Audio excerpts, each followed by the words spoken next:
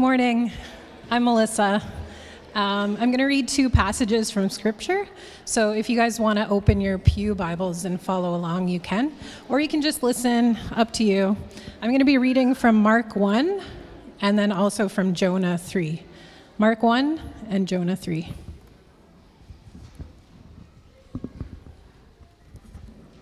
The first is Mark 1, verse 14 to 20.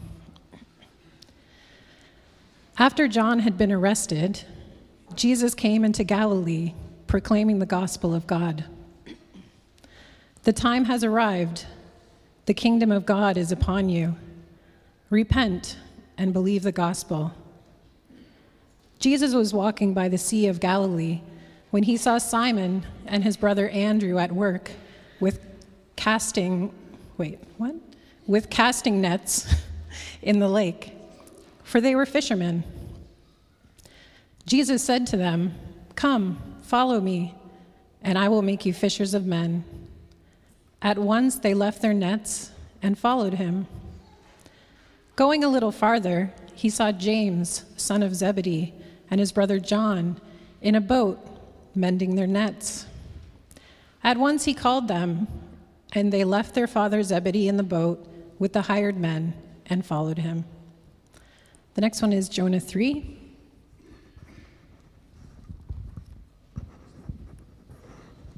Verses 1 to 5, and then 10. A second time, the word of the Lord came to Jonah. "Go to the great city of Nineveh. Go and denounce it in the words I give you." Jonah obeyed and went at once to Nineveh. It was a vast city, 3 days' journey across. And Jonah began by going a day's journey into it. Then he proclaimed, "In 40 days, Nineveh will be overthrown." The people of Nineveh took to heart this warning from God. They declared a public fast, and high and low alike put on sackcloth. When God saw what they did and how they gave up their wicked ways, he relented and did not inflict on them the punishment he had threatened.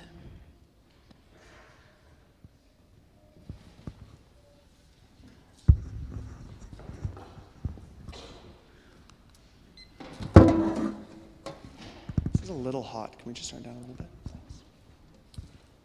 Let's take a moment and pray together before we reflect on these texts.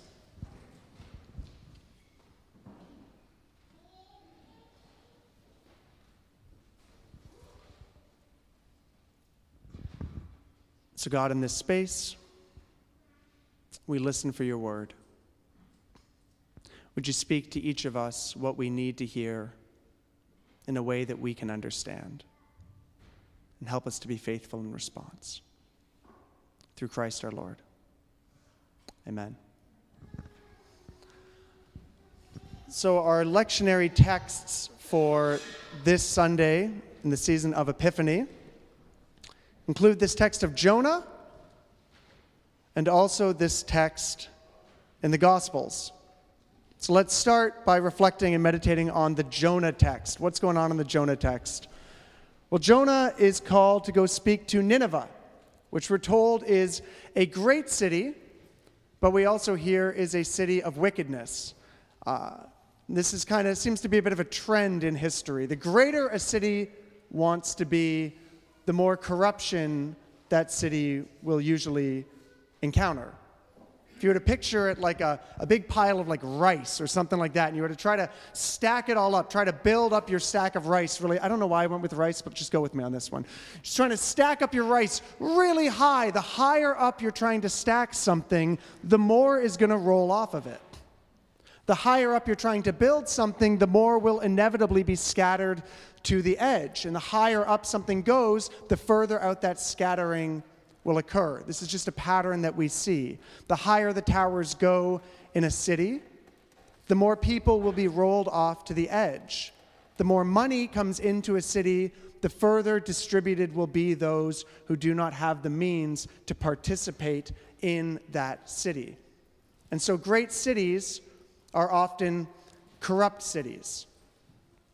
And it's struck me in no small part this week, meditating on our city, Hamilton, and the parallels between great cities of old, including their corruption, and what we see in our own city. Both a desire to be the ambitious city, kind of our little Hamilton tagline, the ambitious city. But all of that ambition has gotten us, not too far. We've got a couple of taller condos, yay. A whole bunch of condos mid-construction, kind of look like demolition more than construction. And increasingly, people that cannot survive in this kind of atmosphere. People pushed to the margins, those who don't have the economic means to participate in the worship that our city prioritizes, those who don't have the mental well-being or social connections or communities to hold them and cohere them in a city that is trying so quickly to build itself up, but is experiencing a great deal of destruction and loss as it does so, especially among those who have fallen to the edge. Now, in our text here, it makes Jonah sound like he's super responsive because it says, the word of the Lord came, and immediately Jonah went to bring the message. If you know the story of Jonah, you know that we came in about halfway through. The first thing that happens when the word of the Lord comes to Jonah is he does what any of us do when the word of the Lord comes. We run the opposite way. That's just how we do it, right? You hear from God, go do this, say this, be this, and you go, I'm going to run far from that, as quick as I can away from that. Classic. So Jonah runs the opposite way.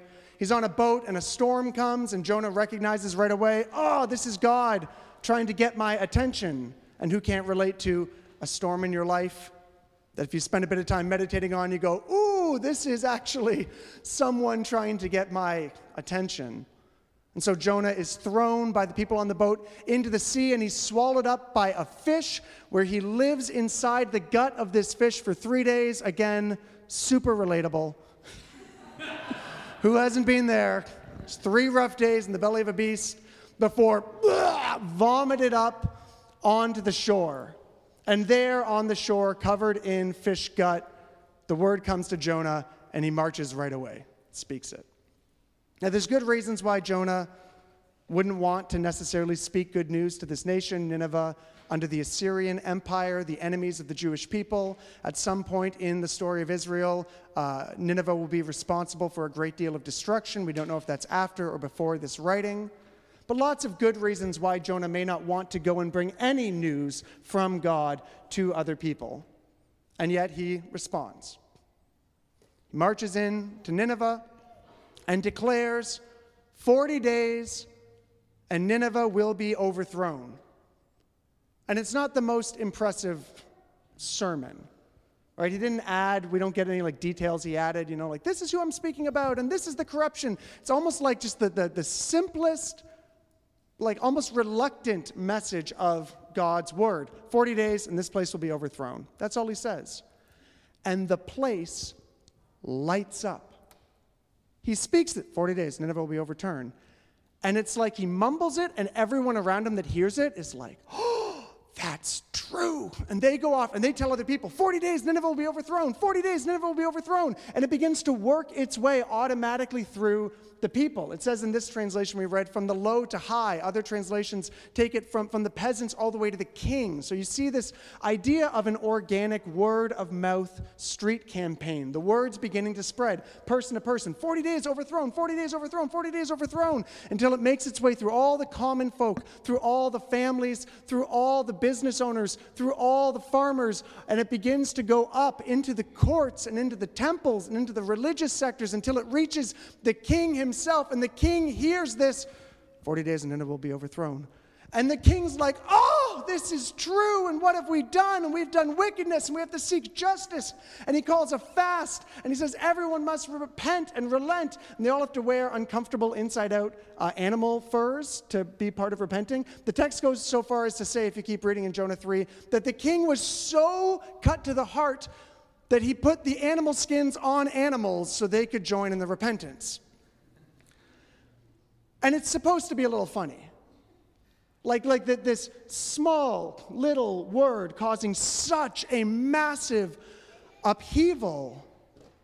And the people respond in trust, in trust and faith to God. I don't know that all these ancient Assyrians suddenly became monotheistic God-fearers. We don't get any evidence that they changed their religious orientation necessarily. But they respond to what they can respond to.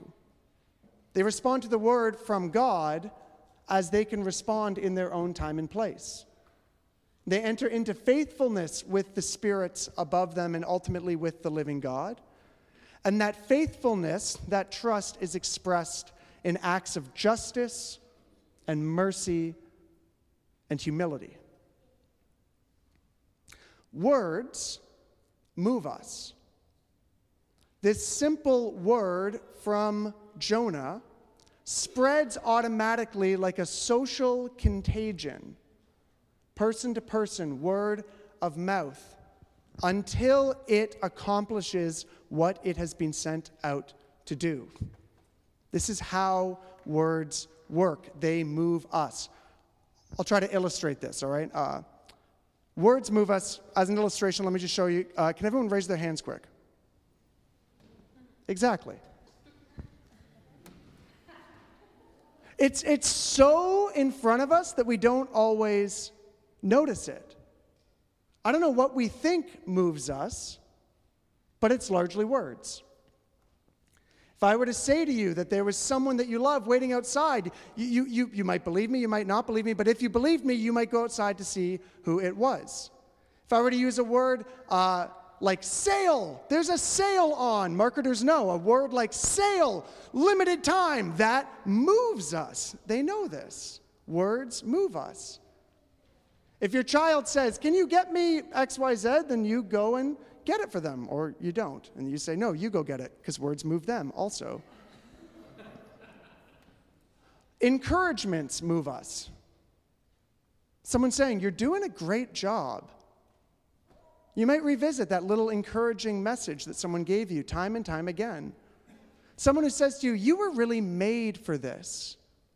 You might meditate on that statement. You were made for this. And that idea in your mind, that word, will continue to grow inside of you. And the more you meditate on it, the more true it becomes. Words live in us. It's not just external words that move us, someone saying something to us, or a sign or a symbol speaking to us, but internal words as well. Some of you have internal dialogues about what a good person would do, how a just person would act. What does it mean to be an honest person? Maybe these were imprinted on you by family, by friends, by church, by religion, by philosophy, by worldviews. Something at some point imprinted on you, and everything you see every day is run through the grid, the word that was given to you previously. And the decisions that we make are in some way in dialogue with the words that have come to us over our life. Makes me wonder about what kind of words could enter a city like ours, a congregation like ours, a church like the church of this city. What kind of words could break into our workplaces? What kind of words could break into our neighborhoods?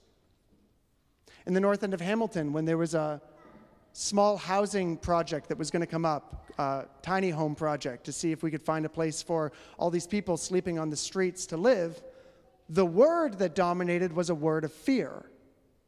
Massive anxiety. A huge amount of NIMBYism, not in my backyard. And you could argue that that was fair or unfair, but you can't argue that it was fear that drove the entire conversation. And then you begin to wonder, well, what would be another word that could combat a word of fear? Maybe a plan needs to be adjusted, but maybe it's not just the plan that needs to be adjusted. Maybe the words we use need to be adjusted. Maybe if other words, compassion, solidarity, connection, other stories of other places where things have gone differently, maybe some other word could have changed how we interacted with those sorts of plans. This is captured best, perhaps, in moments where there are experiences of what Christians often call revival. Revival is just, to revive. Re means again in Latin. Vival, vive, is Latin for life, vivification.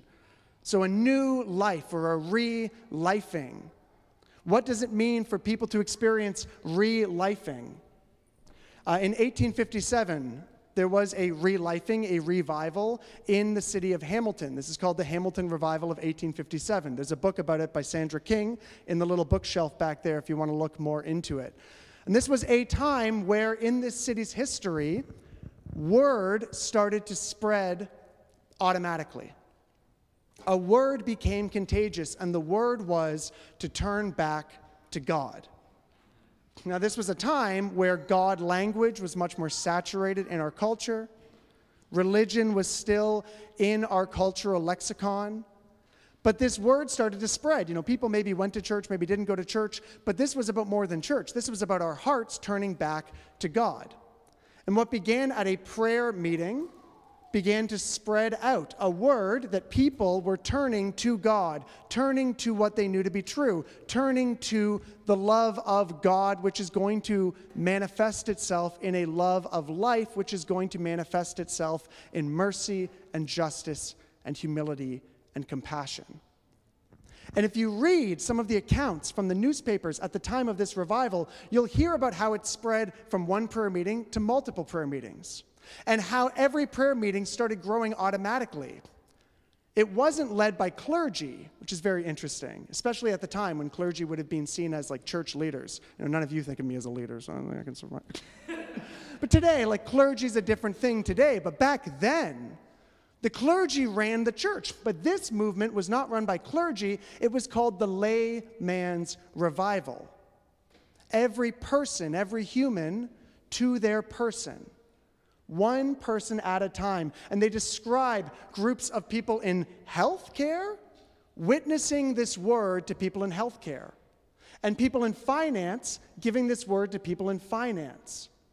And it talks about it spreading group to group, family people speaking to family people, business people speaking to business people, and the entire city coming to these prayer meetings to seek God, to confess that they had not done everything right, and to repent, to turn back to God, which is to turn back to justice and mercy and humility and compassion. A social contagion for good. Do you even believe that could happen?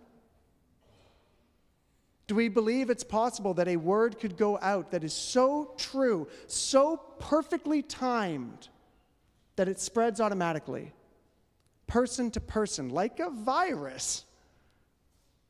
Which should also give us some hope that such a thing is possible, right? Because we've seen how contagious things can be. And sure, we could speak of the contagion of germ, but during that same pandemic, we all noticed social contagions, how we treat one another, what we do, whether we wear a mask or gather in public. We start to see how so many of these different elements are based in just what we say to one another. The word is powerful. Now, for the record, I have no idea what the word would be that would cause our city to turn to God in the way that they could and reestablish mercy and justice. I don't know the word, way above my pay grade. But I know there were these stories of city leaders, of the mayor of Hamilton, on his knees, weeping and confessing his sin. And I suspect that if the business leaders of this city and the healthcare workers and the politicians and the people living on the streets and the people caring for their neighbors were to start gathering together on their knees saying, I too have done something wrong, I suspect that a lot of our social issues would begin to resolve themselves automatically. It's like a rock being dropped into a pool. A single word drops, bloop, and the ripples come out. Spiritual revival is not about improvement. It is not about trying to solve things or fix things. It is a far more radical act than that. Spiritual revival is each one turning to the living God as they are able, and each one speaking the word that they are given to speak. So relax for a moment and remember, you don't need to know what the big word is, the word from God. You don't need to know that. But you will be given a word. You'll be given a word to speak. And many of you, as I'm saying this, can think about a time where you've had impressed upon you something that you ought to say to someone else. A word of encouragement, a word of challenge. Maybe a word that you don't even understand why you have to speak it, but just the impression that you ought to say something to someone. And often we don't. We don't. And that's fair enough because we're afraid. We're nervous. We don't want to be embarrassed. We don't want to offend someone. We don't want to cause someone to stumble for any reason. And all of those are legitimate. But when we are given a word to speak, we do have to speak it. For some of us, that will mean learning to speak. Learning to not be afraid of how a word will be received because your job is to be faithful to the word itself. And if you're someone who's naturally afraid to speak a word, the next time a word impresses upon you, meditate on it, carry it with you, and wait for the moment, the right time and place where that word needs to be spoken. For others of us, speaking the word God gives us to speak will actually require shutting up for a while. This is my camp, hello? Because if you're talking all the time, blah, blah, blah, blah, blah, blah, blah, talk, opinion, hot take, when you're finally given the word from God, you speak it like faithfully, I'm speaking, and people are like, there he goes again. Not that I know this from experience. And so for some of us, speaking the word that God gives us requires a ceasing to speak other words and a stilling and calming of ourselves. But whether it's difficult for us to speak or we need to speak less, the call is the same. To wait on God to give you the time and place, that perfect moment of synchronicity when you know the word wants to come out. And you will know the moment, you will feel it in your gut, you will sense that it is right, and that is when you are to speak. And it will be something that you could speak, and that's why you must speak it. And God alone will take all of the words that are given to each of us, and through those words, work out His word. Is this making sense at all? All right, amen. Praise God. Well, let's close with some good news. The good news is not that you will be given a word to speak. That's really great and exciting. But that's not the good news, because that's still you having to do something. And the good news can't be like good advice. It can't be a good to-do. Good news is good news. So here's the good news. Think back to our gospel text. Jesus is walking alongside some fishermen. They've been out likely all night fishing. They're tired and exhausted. Some of them are mending the nets. And he speaks to them a word. Follow me, and I'll make you fishers of men. Follow me and you will fish for people. And I don't know exactly why that was so compelling. Like if Jesus gave me the word, you will fish for people, I'd be like, I don't know how to fish for anything. Like it wouldn't work. It wouldn't work for me. And this is exactly the point. The word comes to each one as you can hear it for you. But for these disciples, tired after a full night, mending their nets, maybe wondering at that exact moment, is this all there is to life? We go out fishing, we mend nets, we go out fishing, we sell the fish, get ripped off by the elites, we come back out, we fish, we mend the nets. Is this all there is? In a single moment, Jesus says, that is not all there is. Follow me and we'll fish for people. And immediately they drop their nets and they follow. Some of you have received a word like that before. An interruption to your daily life where something beyond you spoke to you, come with me and see what it's really about. For some of you, that's why you're still here in this room today, seeking God, worshiping God. And for some of you, that word may not have ever come. It may have always been business as usual, but that word will come to you. It may be today. It may be tomorrow. It may be in the next week, the next month, or the next year. But keep attention. Be interruptible. Wait. Wait until you hear that particular word from Christ. And when you hear it, do not hesitate to respond. The good news will come to you, and then you will go. Amen.